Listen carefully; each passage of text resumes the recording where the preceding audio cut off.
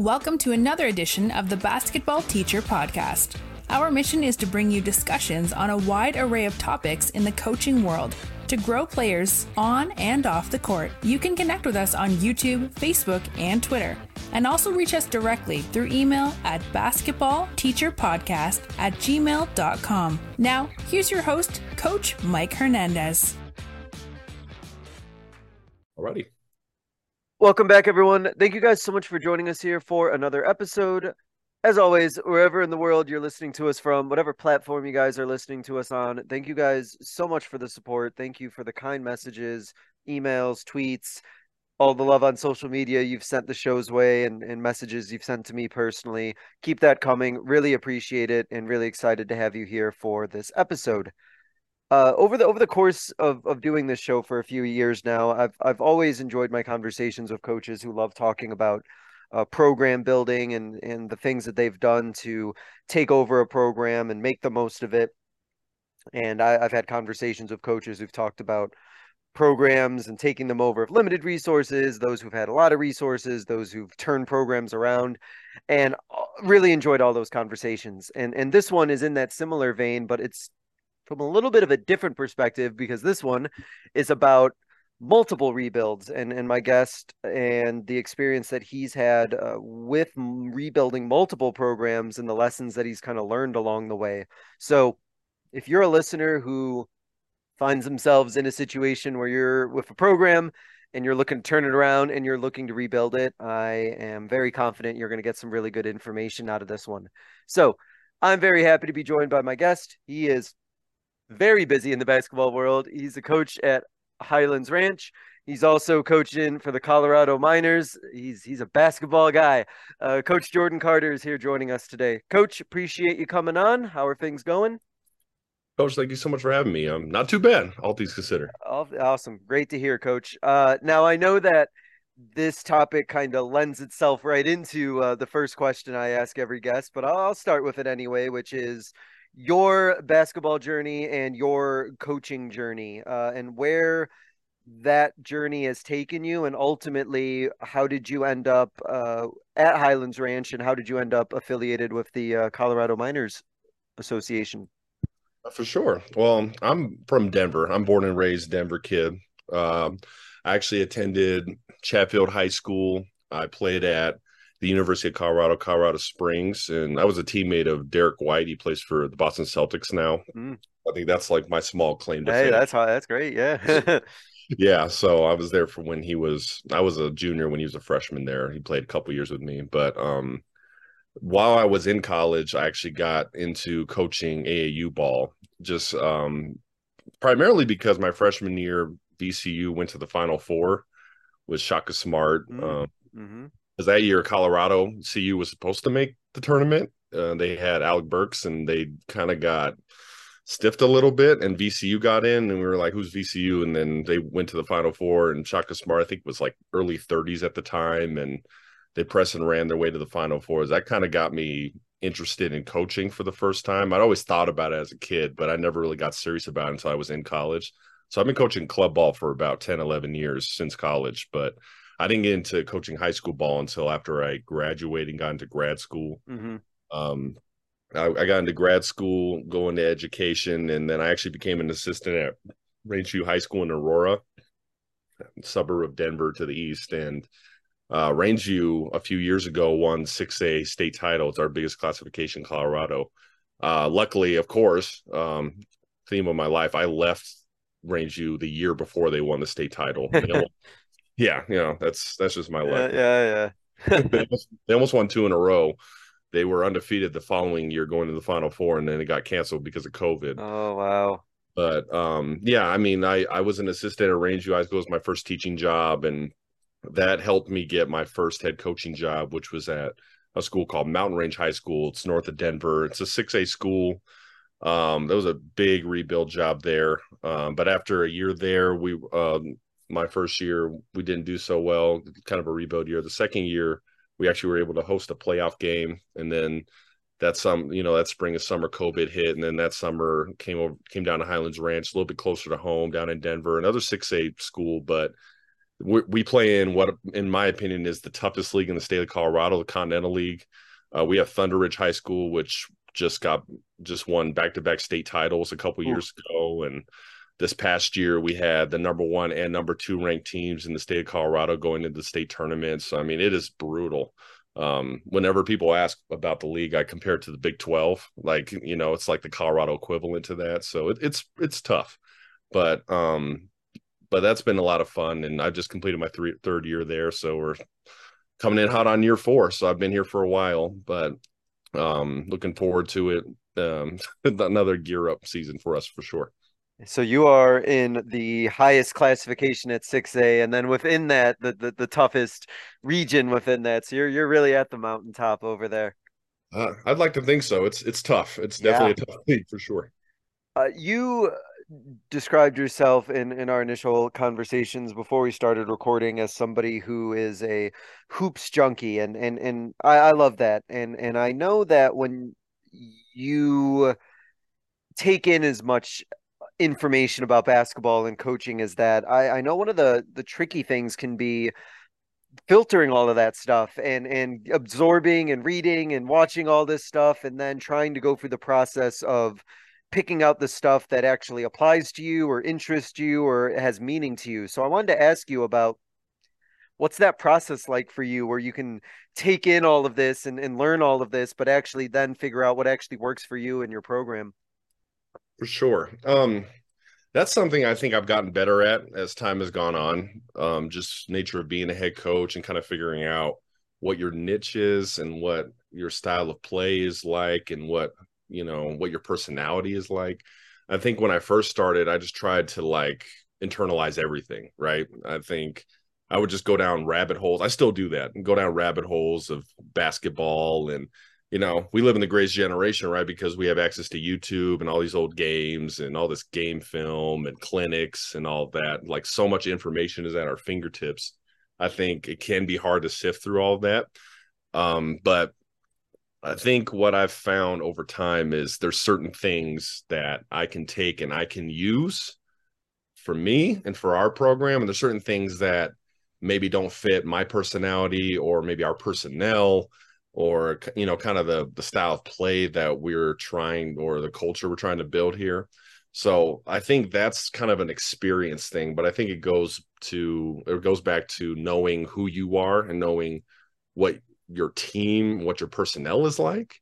So I think having a pulse on your program is really important to that, because there was a time when I just tried to like put way too much in. I think especially when I started, I would try to just put everything in at once. And if you're confused and if you're not sure what you're doing all the time, then your kids sure aren't. So I've tried to simplify, addition by subtraction. I did the same thing, where I would, start now coaching. If I saw something on YouTube that looked like a cool set or a cool out of bounds play, I'm like, oh, I'm taking that. I'm putting that in tomorrow, sort of thing, because it all just looks so like, oh man, this looks great. Look how great it works for them, or look how awesome it looks on this, 5-on-0, walkthrough that this coach is doing. And then, I quickly realized about like, oh, well, also like they also have these certain players that maybe my players can't do all these things that are on this particular video. Maybe I got to find stuff that actually like works with the players I have. Exactly. Yeah. That took a while for me to learn. Yeah, but some of it just looks so tantalizing when I see, a 6'8" player get to do something in the post, and I'm like, wait, I coach girls and I don't have one who's over like 5'7". So wait a minute, I gotta maybe alter this a bit. That's funny. So multiple rebuilds. So let's kind of walk through the journey here of the process of a successful rebuild. And I guess what I wanted to kind of start with in the general sense about, did you find that the journey of rebuilding one program was different than the next, or was there a same kind of process that went through each program that you were a part of? That's a good question. Well, I would think, I got my first head coaching job 5 years ago. So I just turned 26, so really young. I'd just been an assistant for a few years. And I think, kind of like what we were just alluding to, like, you don't know what you don't know. Yep. So I came from a really successful program. Like I mentioned, Rangeview ended up essentially winning back-to-back 6A state titles. And the class that I came in with when I was first hired on was loaded. So I was coaching kids that were just athletically superior for the most part to most teams we were playing. So, obviously when you're young and you're a basketball junkie like I am, and you put in the time and it works right away, sometimes you tend to think that maybe you're the reason why you're winning, and Yeah. maybe not so much your kids. And that, I'll tell you, that first job, it kind of slapped me in the face a little bit. I had really had to soul search and reevaluate what I was doing. That first year that I got there, our league was really tough, and the team I was taking over had lost quite a bit, and I ended up having to kick a couple guys off around the Christmas break, which was also tough as a young guy. So I think just kind of having to look inward and kind of see, what am I really in this for? Like, what are my core values? And I think I tried to skip steps, which I've learned since not to do. And I think honestly, that experience helped me a lot with the second rebuild, because I kind of saw what happened the first time, what was good, what wasn't so good, what worked, what didn't work. I think the biggest thing, honestly, number one is you have to, beyond basketball, you have to build a relationship with your players, with the returners. Because obviously it's the toughest for them, because they've grown accustomed to a certain voice, and they've grown accustomed to a certain type of leadership, culture, and atmosphere. Familiarity. Yeah. Right. And they're kids, and that's tough. And so that's the number one thing, I think, is just establishing trust with your players and trying to show them that you genuinely care about them beyond the basketball court. It's not all about what they can do as athletes for you, which is tough sometimes.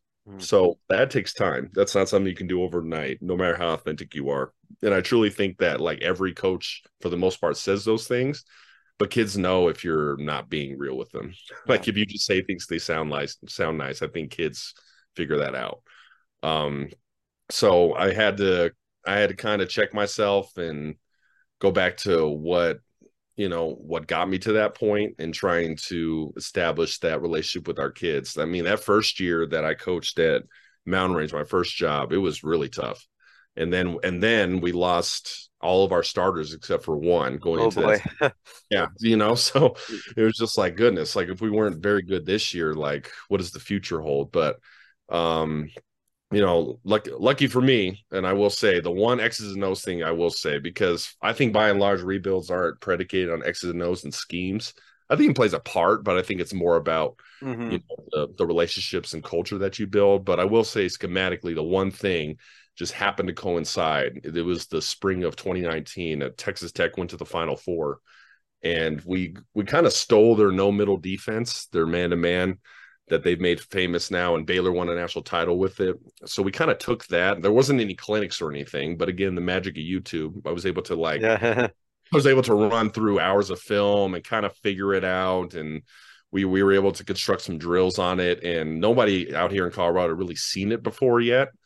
So I think that gave us an edge. And then, just year two of what we've been building helped trust and more buy-in. So I think my second team at Mountain Range wasn't as talented probably, but a lot more success. We hosted a playoff game, more than tripled our win total from the first year.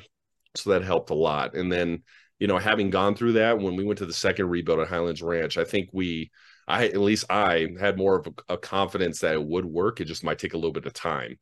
I think anytime you've gone through some kind of adversity like that previously, and you've seen the other side of it, and you've seen that it does get brighter, the sun does come up the next day. I think sometimes it makes it a little bit easier, but that first time I wasn't sure, man. Like, I wasn't sure if we were ever gonna be able to get it turned around. So it made the second time a lot easier for sure. And you mentioned, and I do agree with you, how important the culture aspect is, and obviously, as we'll talk about a little bit later, the X's and O's do matter, and they do play a role, but establishing or reestablishing and building that culture is key. And so to be in a rebuild situation, there has to be a reason why something has to be built based on what was happening or not happening before you and your staff got there. And I was curious what you found culture wise that you and your staff had to do that maybe was not established or in place prior to your arrival? Oh, for sure. Well, honestly, a commonality I found between both rebuilds was there was just kind of a disconnect between the coaching staff, the previous regime, and the kids. And I think, and not necessarily because the coaches were like bad guys or bad coaches, because they weren't. But I think I attribute it more to like the changing times. Like, when you and I are growing up, coaches, what coaches said went, and we just did what they told us to do. Like when I was growing up, our coach would tell us to do preseason conditioning at the track starting in August, and we just all showed up. There'd be 30, 40 of us out there like, oh, that's what coach said we had to do to play, so we're going to be here. And I think nowadays, like, kids really got to understand the value in things, and I think you have to explain things to them, and you have to put in the effort to make a connection with them, and to once again, kind of alluding to what I said earlier, show them genuinely that you care about them as a human being first and as an athlete second.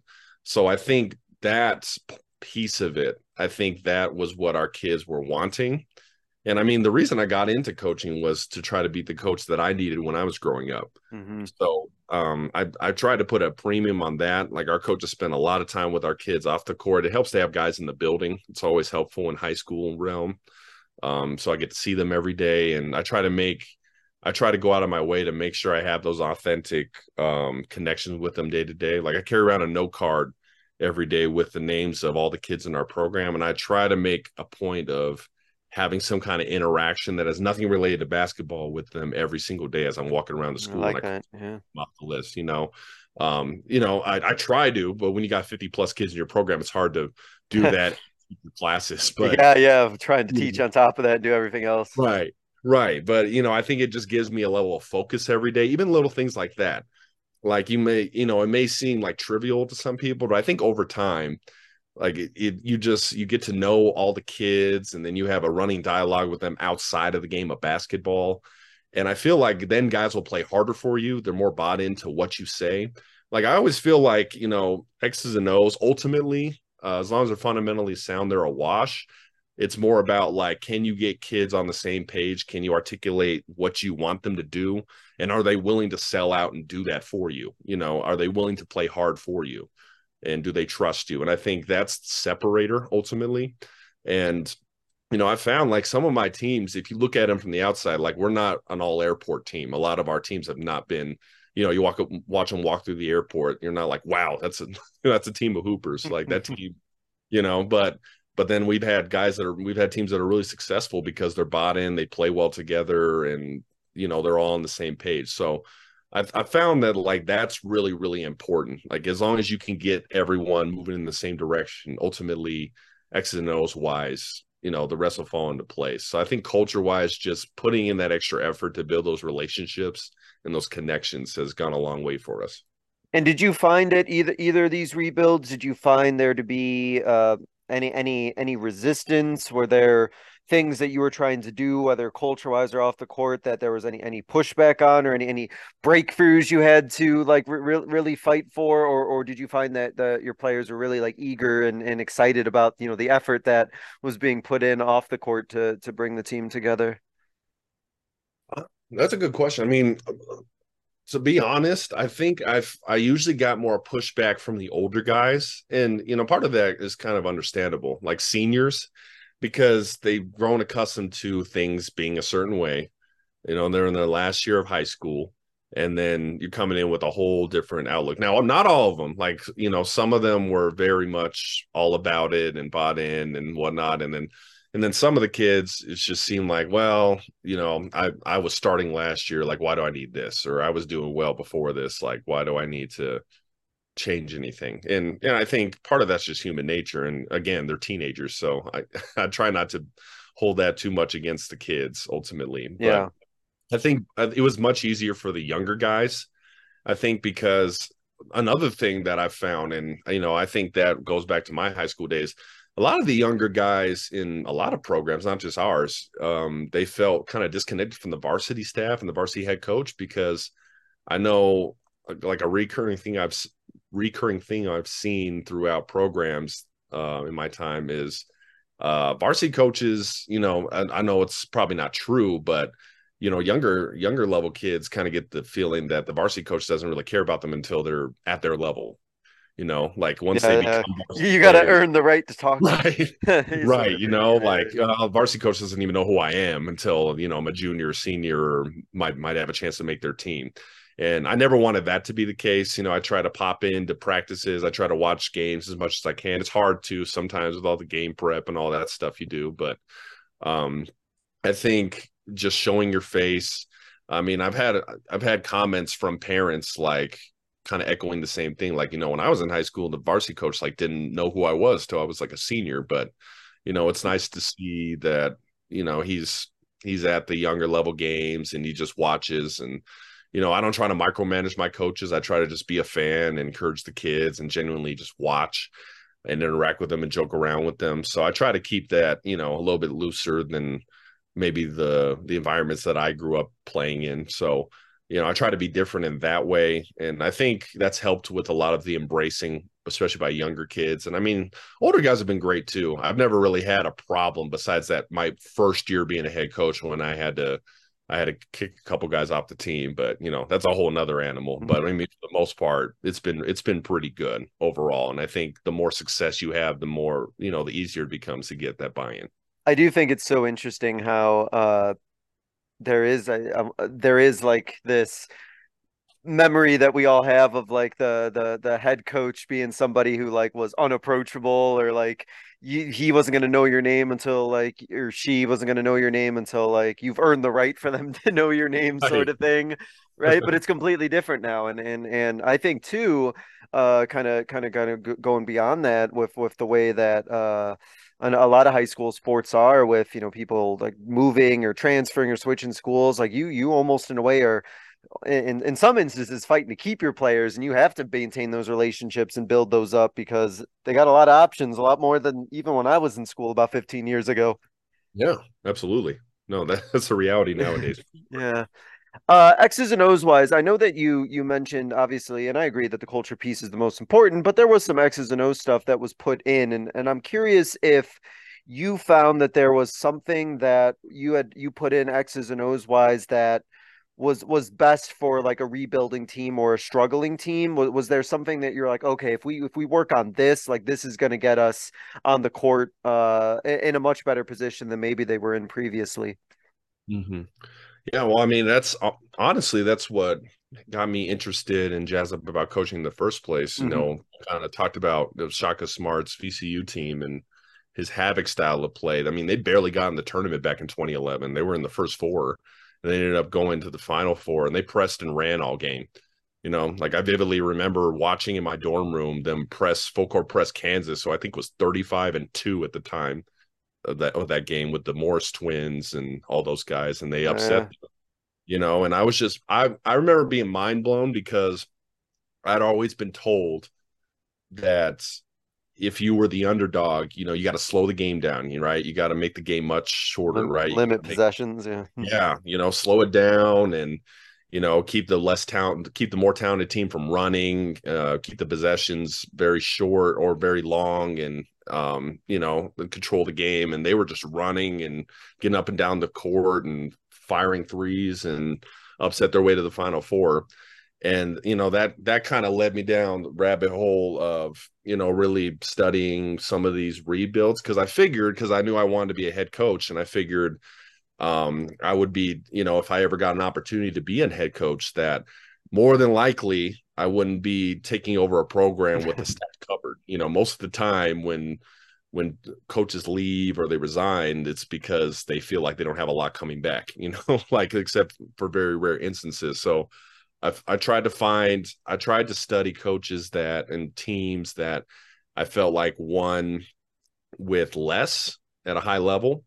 And particularly because I always liked running, I always liked playing up tempo just from my playing experience. Like I tried to study coaches like that. So to me, I think what really intrigued me was studying Rick Pitino, particularly with with his older teams, like not even like before Louisville, Like like UMass. yeah, like Kentucky, coached Kentucky back in the day in Providence, and when he Oh, took over, Providence, UMass. That was Calipari, I believe. Yeah. yeah, Yeah. UMass Yep.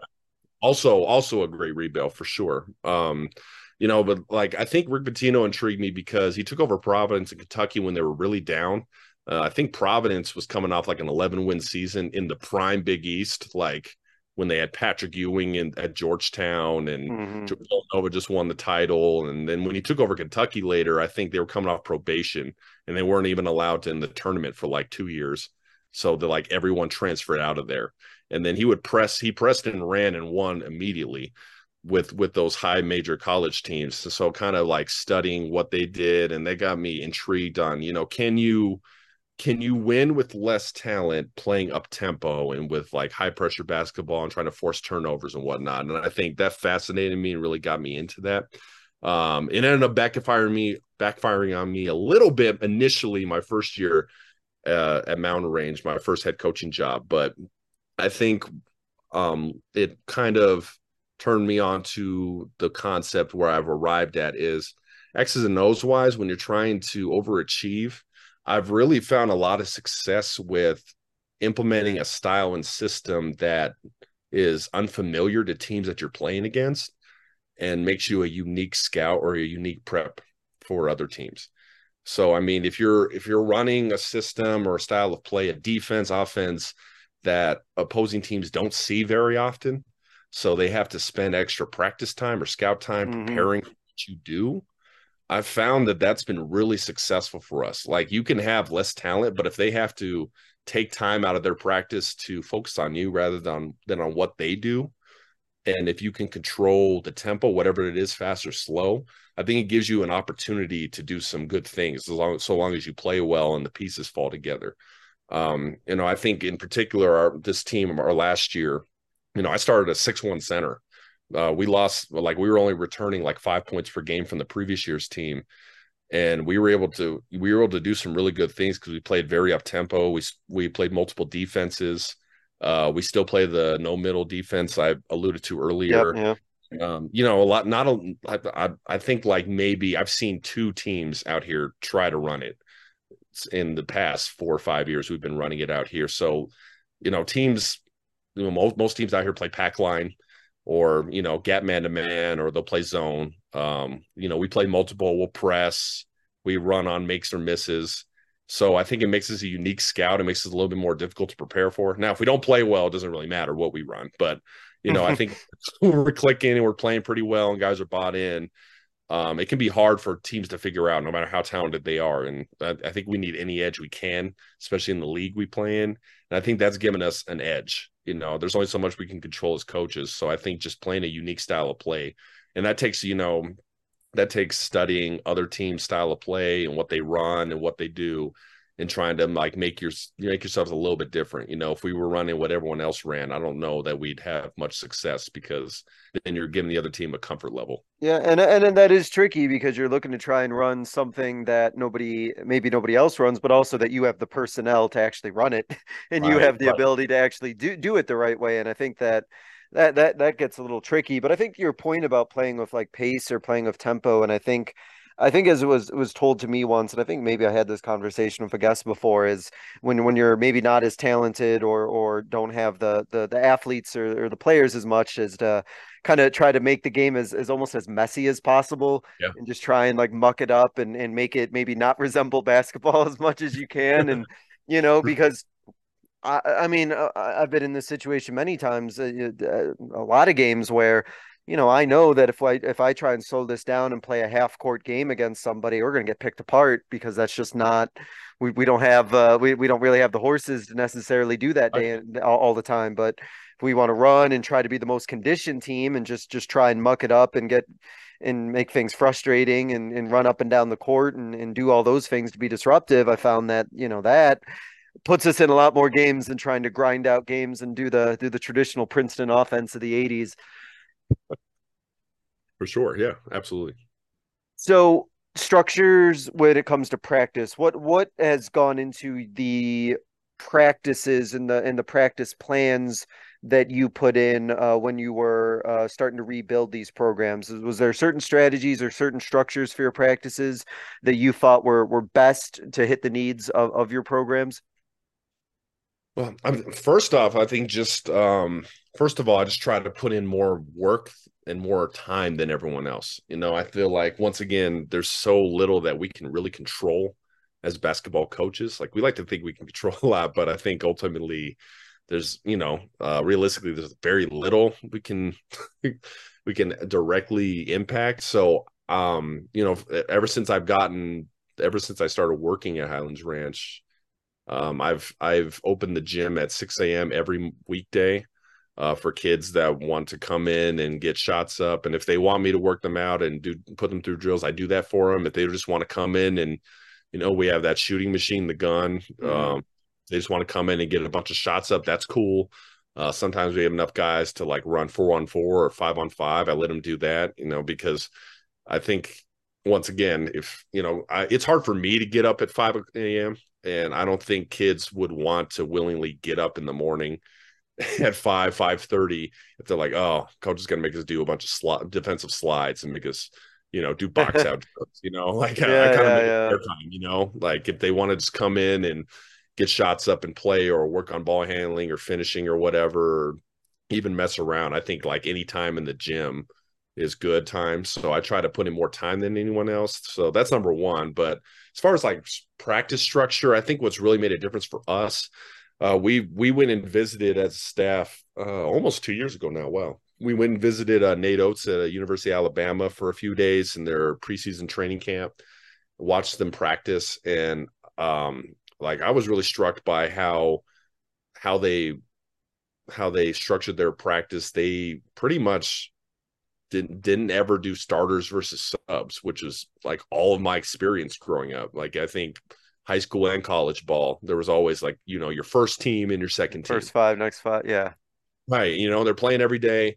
And, the first five is supposed to win every drill, right? Because of the starters. So I think it's just like, if the subs beat them, then the coach is mad and the kids are mad and all that. But that was all I knew.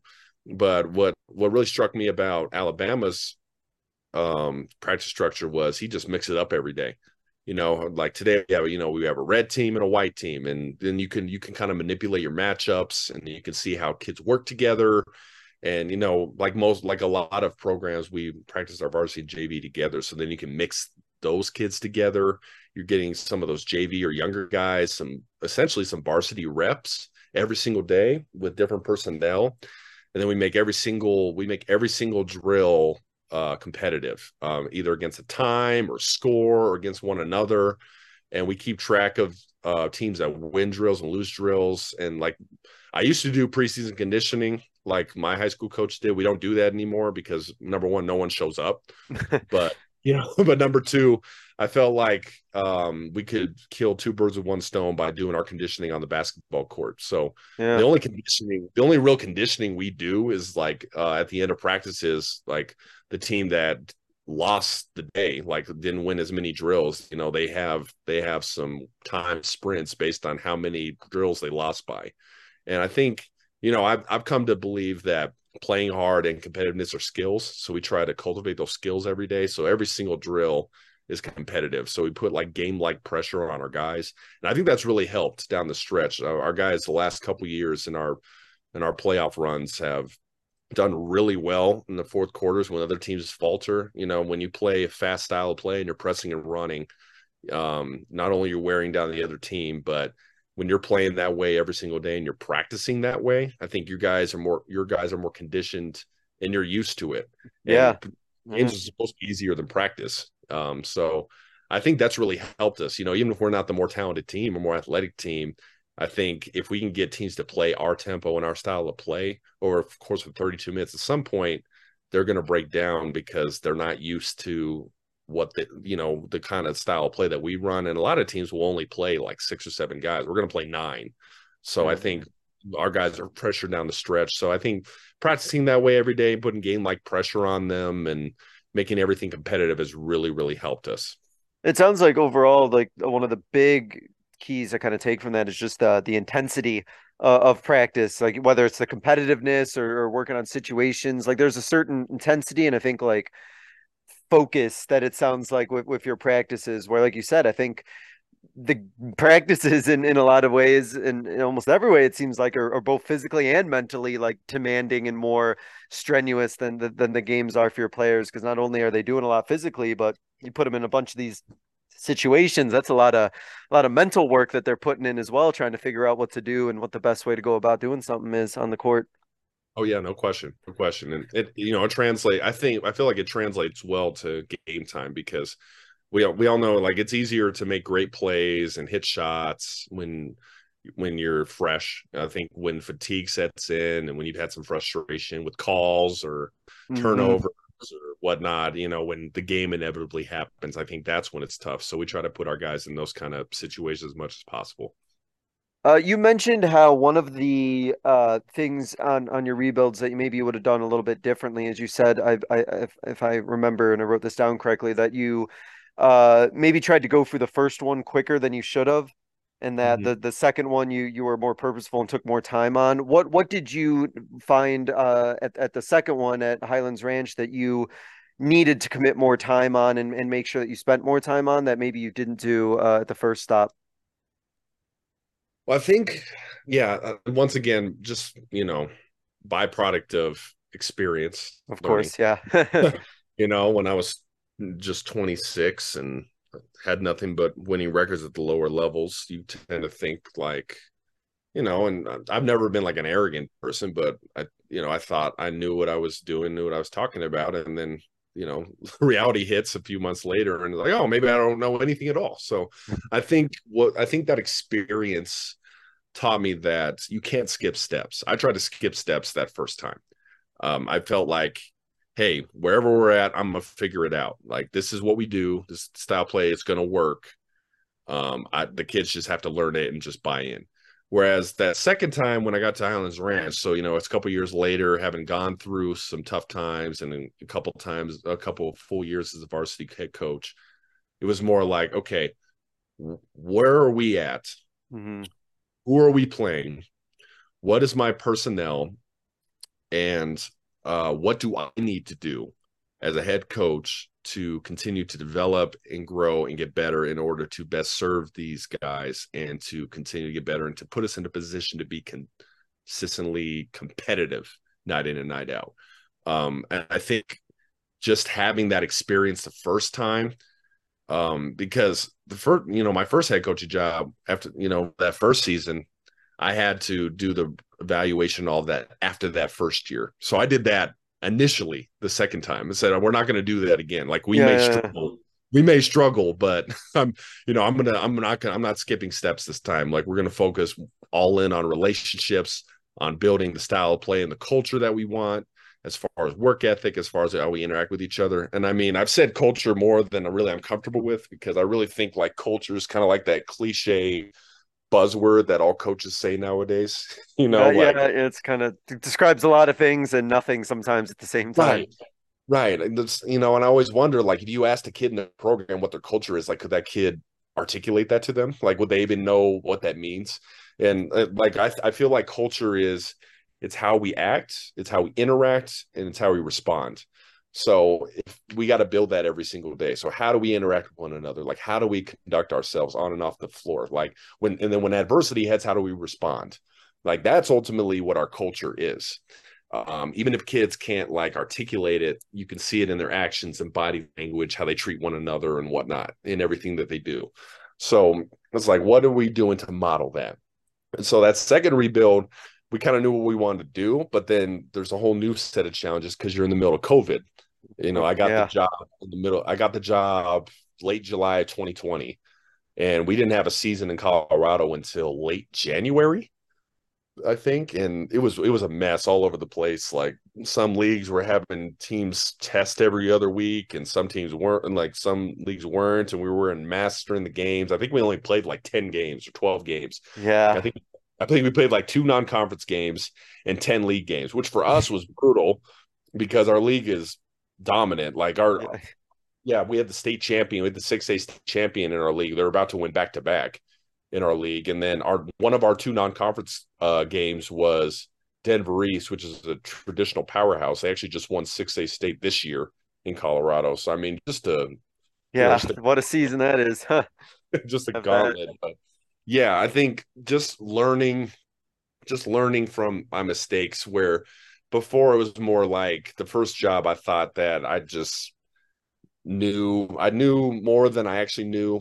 And this time is more player centric. Like I know what I want to do. I know who I am. I know I want to play up tempo. I know I want to run, but what guys do we have? Where are we at? And do we have to modify what we do a little bit this year Hmm. to get our guys where they're at to help them have a chance to be successful? And I think just that perspective helped a lot. Making sure that it's player centric first and foremost. I think as coaches, sometimes we can get wrapped up in what we want to do, but in kind of lose focus and lose sight of what it's really about, which is about our kids. Oh, Trying to. and I think the having to go through what you did during COVID, I think really magnified the importance of relationships and connectiveness, because I think as a coach, if you weren't, checking in on your players, building relationships and doing all that during that time, then I don't know what you were doing. Right. Yeah, no, and that's a good point. I mean, that was essentially what we were doing, because sometimes we couldn't even practice because COVID regulations being the way that they were. Sometimes we were just having like Zoom calls or Google Meets and talking to the guys, and being a new staff, it'd be tough for an established coaching staff to maintain relationships like that, let alone a whole new regime. So, Hmm. that was a unique challenge, and ultimately those struggles helped us. Every struggle we've had as a staff, every struggle I've had individually as a coach has helped me long term, even if it's hard to see in the moment. But that's not something I'd ever wish to go through again, for sure. Yeah, I think once is more than enough for me personally of having to go through that experience. But as you mentioned, looking at the bright side, it was an opportunity that luckily for me and other coaches to really, I think, reset and really refocus or focus better on like the relationships we had with kids. But yeah, I don't envy having to try and take over a new program in the middle of all that. That's, you're just trying to establish yourself, and you don't even know what the protocols are going to be, or what's gonna happen one week to the next. So hopefully that following 2021 season was more normal and more stable for you to really hit the ground running. Yeah, for sure. Funny. Yeah. Well, we've actually had some pretty good success. I mean, the last 2 seasons we hosted and won playoff games, and this past spring in March we were essentially 2 stops away from going to the Elite Eight, which is remarkable. Yeah, that's awesome.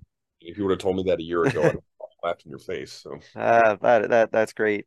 Did you this was just popped in my head because we're talking about culture and interactions. I was wondering about uh parent interactions or community interactions. Was that anything in particular that you had to focus on in your rebuild, and that was an area of priority, engaging with parents, or doing, any community or stakeholders, or what was that process like as you were doing your rebuild? yeah. Yeah, that was, and that's always the toughest part of coaching, I think, is, just, dealing with parents and expectations of parents and families and community and whatnot. And that was something that I had no awareness of when I first got my initial coaching job at Mountain Range, my first head coaching job. The importance of that. I tell guys that want to be head coaches all the time now, like, basketball takes up about 25-30% of your job when you're a head coach. Like, so much of it is dealing with all these rules, regulations, meetings, parents, community, that sort of thing. So that first job, I didn't know what to do. So that's another experience thing. I wasn't really sure. I didn't do a great job with that. I think the second job, just being proactive in communication with families and trying to establish a line of communication with them early and often, trying to keep them in the loop, trying to find opportunities for them to help out. When I came to Islands Ranch, something new. They had an established booster club that was Yeah. willing and able to do things like my stops as an assistant coach and my first head coaching job. We didn't have anything like that. We had to fundraise our own money. Sometimes we had to take our own money out of our pockets for our kids. It was just the nature of the area and the demographic that we were coaching. But it's a little bit different situation at Highlands Ranch. So dealing with sort of that whole deal and figuring out, what parents are used to, what they're expecting. I think it helped that the parents didn't have a great perception of my predecessor. So I think within reason, anything that we did was going to be phenomenal. So I think we were spoiled by that for the first couple of years. And now, you get new classes coming in, new kids and new families. So you kind of start over with that. But I think just being proactive and making sure that your first communication with parents and families is a positive one rather than when like something's amiss or something's going wrong.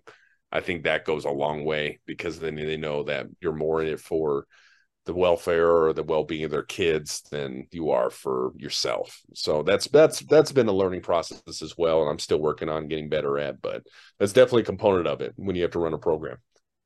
And yeah, to your point, right? It's at least initially you're going to have maybe a little bit more of a leash from these parents because there's probably, if you're taking over a struggling program, they're probably looking for something new and something different. But even still, like you definitely gotta, then prove but then that also, as I'm thinking, does create another tricky situation where like they already had this negative experience and players might be and their parents might be kind of teetering on the edge about whether or not they even want to stick with basketball or stick with doing it if they haven't had a great experience or haven't seen success with it. So, and on that side though, you really do have to come in and really show your stuff and show that you know what you're doing and that you care a lot about these kids because you don't know where their heads are at or what they might even be feeling in terms of enjoyment about basketball at that point. Oh yeah, no, I think I said that earlier, like, especially at Highlands Ranch, I think our first couple months on the job, we were trying to convince a couple returning varsity guys to keep playing basketball. I had a couple guys that ended up starting for me for 2 years, like dead set on never playing again.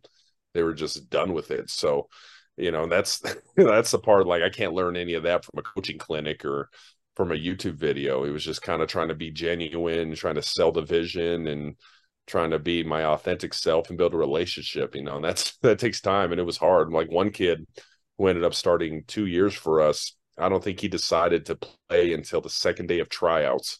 So it took a good 4 months of just like needling him and talking to him. And, I don't have much experience with that. It's not college ball where you're used to like recruiting kids and whatnot. I had to kind of figure that out on the fly. So you're never bored being a head coach. I'll tell you that much. You always have something. Yeah, no, I agree with you there. So obviously the work is never done as a coach. We're always tinkering, we're always improving, always trying to get better. But in your experience with the rebuild process specifically, was there a point where you did feel like things had been rebuilt or you had gotten to a point where you're like, oh, I can definitely see significant progress is made? And what was that difference from when you took over to when you had that epiphany of like, oh, like we're really getting somewhere? Like when did you kind of notice that you had hit that point of making a lot of progress? Well, my coaching staff accuses me of being too pessimistic privately, never in front of the kids. But I'm sure most coaches can relate. Like anytime we don't play well, we lose, the world's coming to an end. We're never going to win another game, and and then when we win, then we got lucky, and I still don't know if we're ever going to play well. So I think that's just kind of how I've been. But I think even outside of the program, outside of the locker room, when people in the community with only a passing interest kind of take notice and see a change in the demeanor of your team and see even if you lose, you're competing at a high level and you're right there and you're not overmatched and it seems like you're doing the right things and kids are bought in and they're enjoying it and there's more involvement. I think that's the indication to me that you're moving in the right direction. Like the first job at Mountain Range, that first year we had a rough time, but then that second year,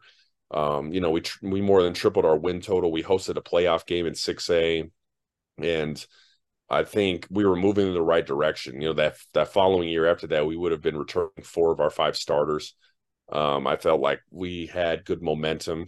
I think I think what I've come to define, at least at this point in my young coaching career, is that if you establish momentum and you maintain that momentum and you keep being competitive night in and night out, year in and year out, even if personnel changes, I think that's when you can kind of pat yourself on the back a little bit if you ever are comfortable doing that and say that you've rebuilt something. And when we came to Highlands Ranch, I was a little hesitant because it just seemed like just the nature of our league and how tough it is. I wasn't sure, it's like, man, we might have to get lucky. Like we might need to like get lucky on some players or whatnot. But the first year it was COVID short and it was weird, but we didn't make the playoffs that year. And I think we only played like 10 or 12 games and we only won 2 games. And 10 of our games were in our league, which was the toughest in the league or toughest in the state. But the last 2 seasons we've hosted and won playoff games. And like I mentioned, this past season, we pretty much were a stop or 2 away from making the Elite Eight. So I think just maintain that momentum. We've had a lot of turnover and still we're moving in the right direction, which to me says we have good buy-in.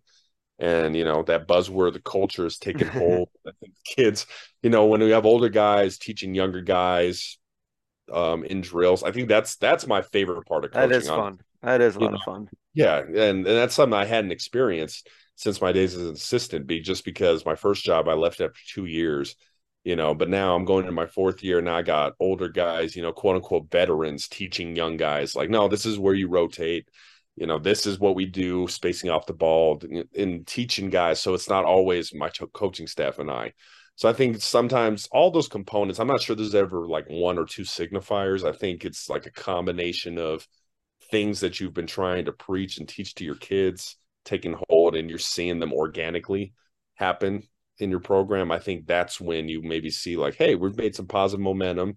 We're trying to keep it going. And it seems like it's taking hold and guys not only understand, but they're bought into the point where they're teaching younger guys rather than just yelling at them for not passing the ball. They're actually teaching them how to be successful in the program. So, I'd like to think that says that we're doing the right things and we're moving in the right direction.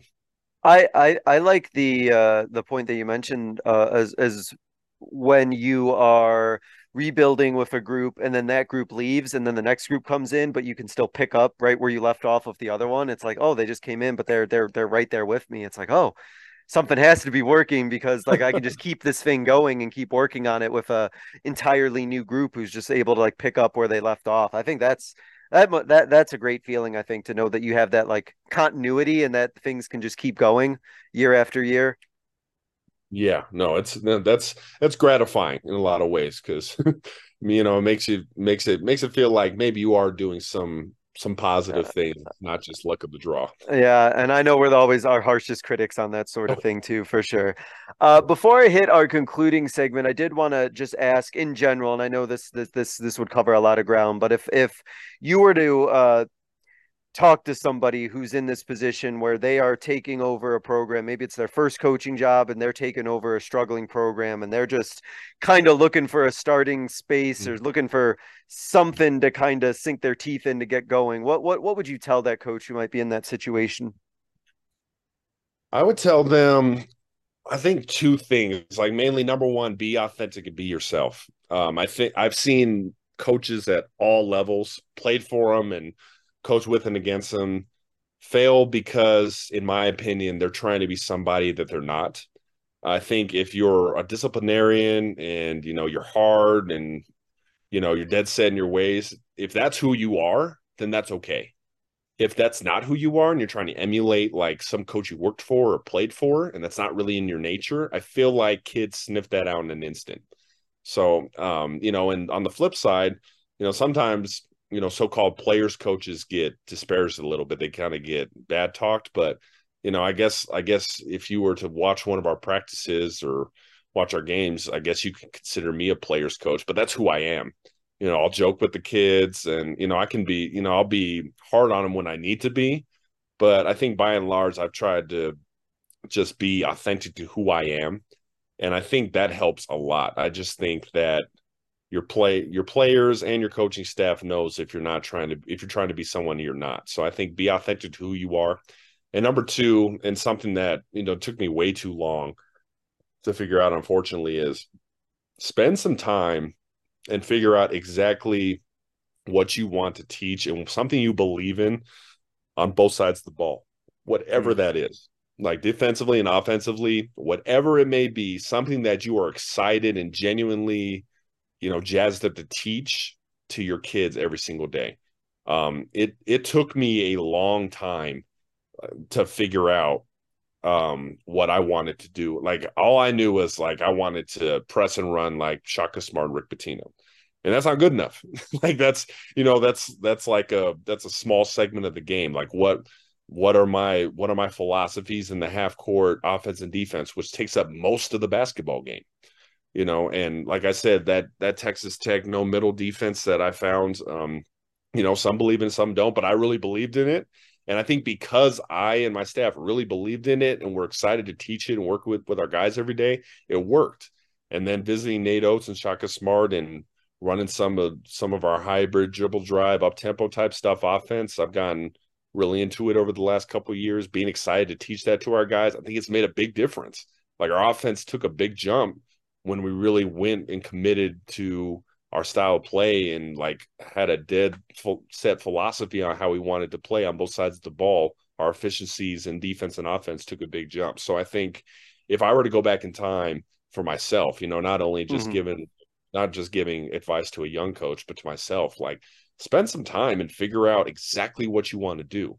Even if it's not like, quote unquote, the best or quote unquote, what you're going to be doing years from now, just find something that you're really excited to teach and that you really believe in, and you'll teach it so much better and your kids will believe in it. Like they can tell if they can tell if you're not really sure if something's going to work, like they can tell if you don't really know what you're talking about. So I think those things, being authentic and then being completely committed to what you're doing, with some wiggle room, based on personnel. Obviously, you got to tweak it based on who you have and what you don't have. But just, having a belief, a conviction in what you're going to run, I think it'll take you much further than anything else. And I like that a lot. And I think one of the other things too that goes with that is if you have something that you really believe in, you yourself won't give up on it in the middle of the season. Like if it's something you really care about, you'll work to learn more about it, get better at it, refine it. Whereas if it's something you're only half-hearted into, I've been in those situations where like I just want to blow up everything I do halfway through the season and try to install something new, and that's not going to help anyone either. But like you said, if you have something you believe in, your players will know, you'll be excited, and you'll keep working to get better at it. And I think ultimately, if it's something good that you picked and something meaningful, like hopefully it'll work out in the long run. So I think that's really cool. Yeah, 100%. To wrap up, Coach, there's a couple questions I ask every guest. I'll go ahead and start here with this first one, which is thinking back onto your coaching career, what is a moment from your coaching career that you think others listening would be able to learn from? Yeah, well, I think we've touched on it a couple times actually. The biggest time, I think the biggest one was my first year of being a head coach at 26 years old, and I wanted to press the same way that Rick Pitino did at Providence back in 1987. When Billy Donovan was his point guard, now the coach of the Bulls. Problem was, I'm not Rick Pitino. I didn't have Billy Donovan, and it wasn't 1987. It was 2018. So it's a different Just era. Few things off. Yeah. Just I figured because he coached an unathletic team in the height of the Big East, like why wouldn't it work at Colorado 6A basketball? But that wasn't the case. It's a different era. The game has evolved even from when I played, 15 years ago or so. Like, I mean, everyone can shoot threes now. So many more guys handle the ball now. It's harder to do the same things that teams were doing 35 years ago. So I think just the coaching moment for me was figuring out like, hey, just because it worked for someone else doesn't mean it's going to work for me. I'm not that guy, and his team is not my team. It doesn't mean we can't take some segments of what they do and be successful with it, but we have to ultimately craft our own style of play, our own philosophies, and every single team and situation is different. And honestly, as tough as that was, I wouldn't trade that failure for anything, that struggle, because that helped me become the coach that I am now. And it's got me in the mindset where I always need to be improving myself and getting better. I think sometimes when you have success right away, it makes you a little complacent. Yeah. And, like maybe you settle a little bit. Like it doesn't mean you don't work hard, but maybe you're not reaching or challenging yourself as much as you might if you were struggling, or if you're under a little bit of pressure. You're like, man, I don't want to lose my job. Like I gotta get this thing together. Like I don't know if I don't go through that, if we go visit Alabama a year and a half ago, or if last summer I went and worked Marquette camp for a week, Shaka Smarts camp. Like maybe I don't pursue those opportunities if I didn't go through that failure. So I guess overall, the moral of that is, even if young coaches are going to struggle and they're going to fail, but that doesn't mean that that's their narrative, and that doesn't mean they're always going to fail. And there were moments I thought that was going to be the case for me. There were some times I was like, well, maybe this isn't the thing for me. Maybe I'm not meant to do this. That But doubt, yeah. right, but I think that there's two ways you can take it and go, well, this isn't for me, or you go, well, I'm going to figure this out. Like I'm going to find a way to make this work, and I'm going to make myself better. And I'm really, really glad that I chose the latter, because now, I really think basketball and sports gives you, particularly when you're a coach, I think it gives you an opportunity to experience things that you can't get in any other realm. Right.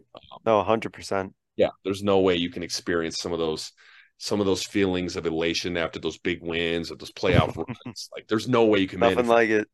Right. It's nothing like it in life. So all of the struggle, all of the failure, there's undoubtedly a lot more in my future, which is cool.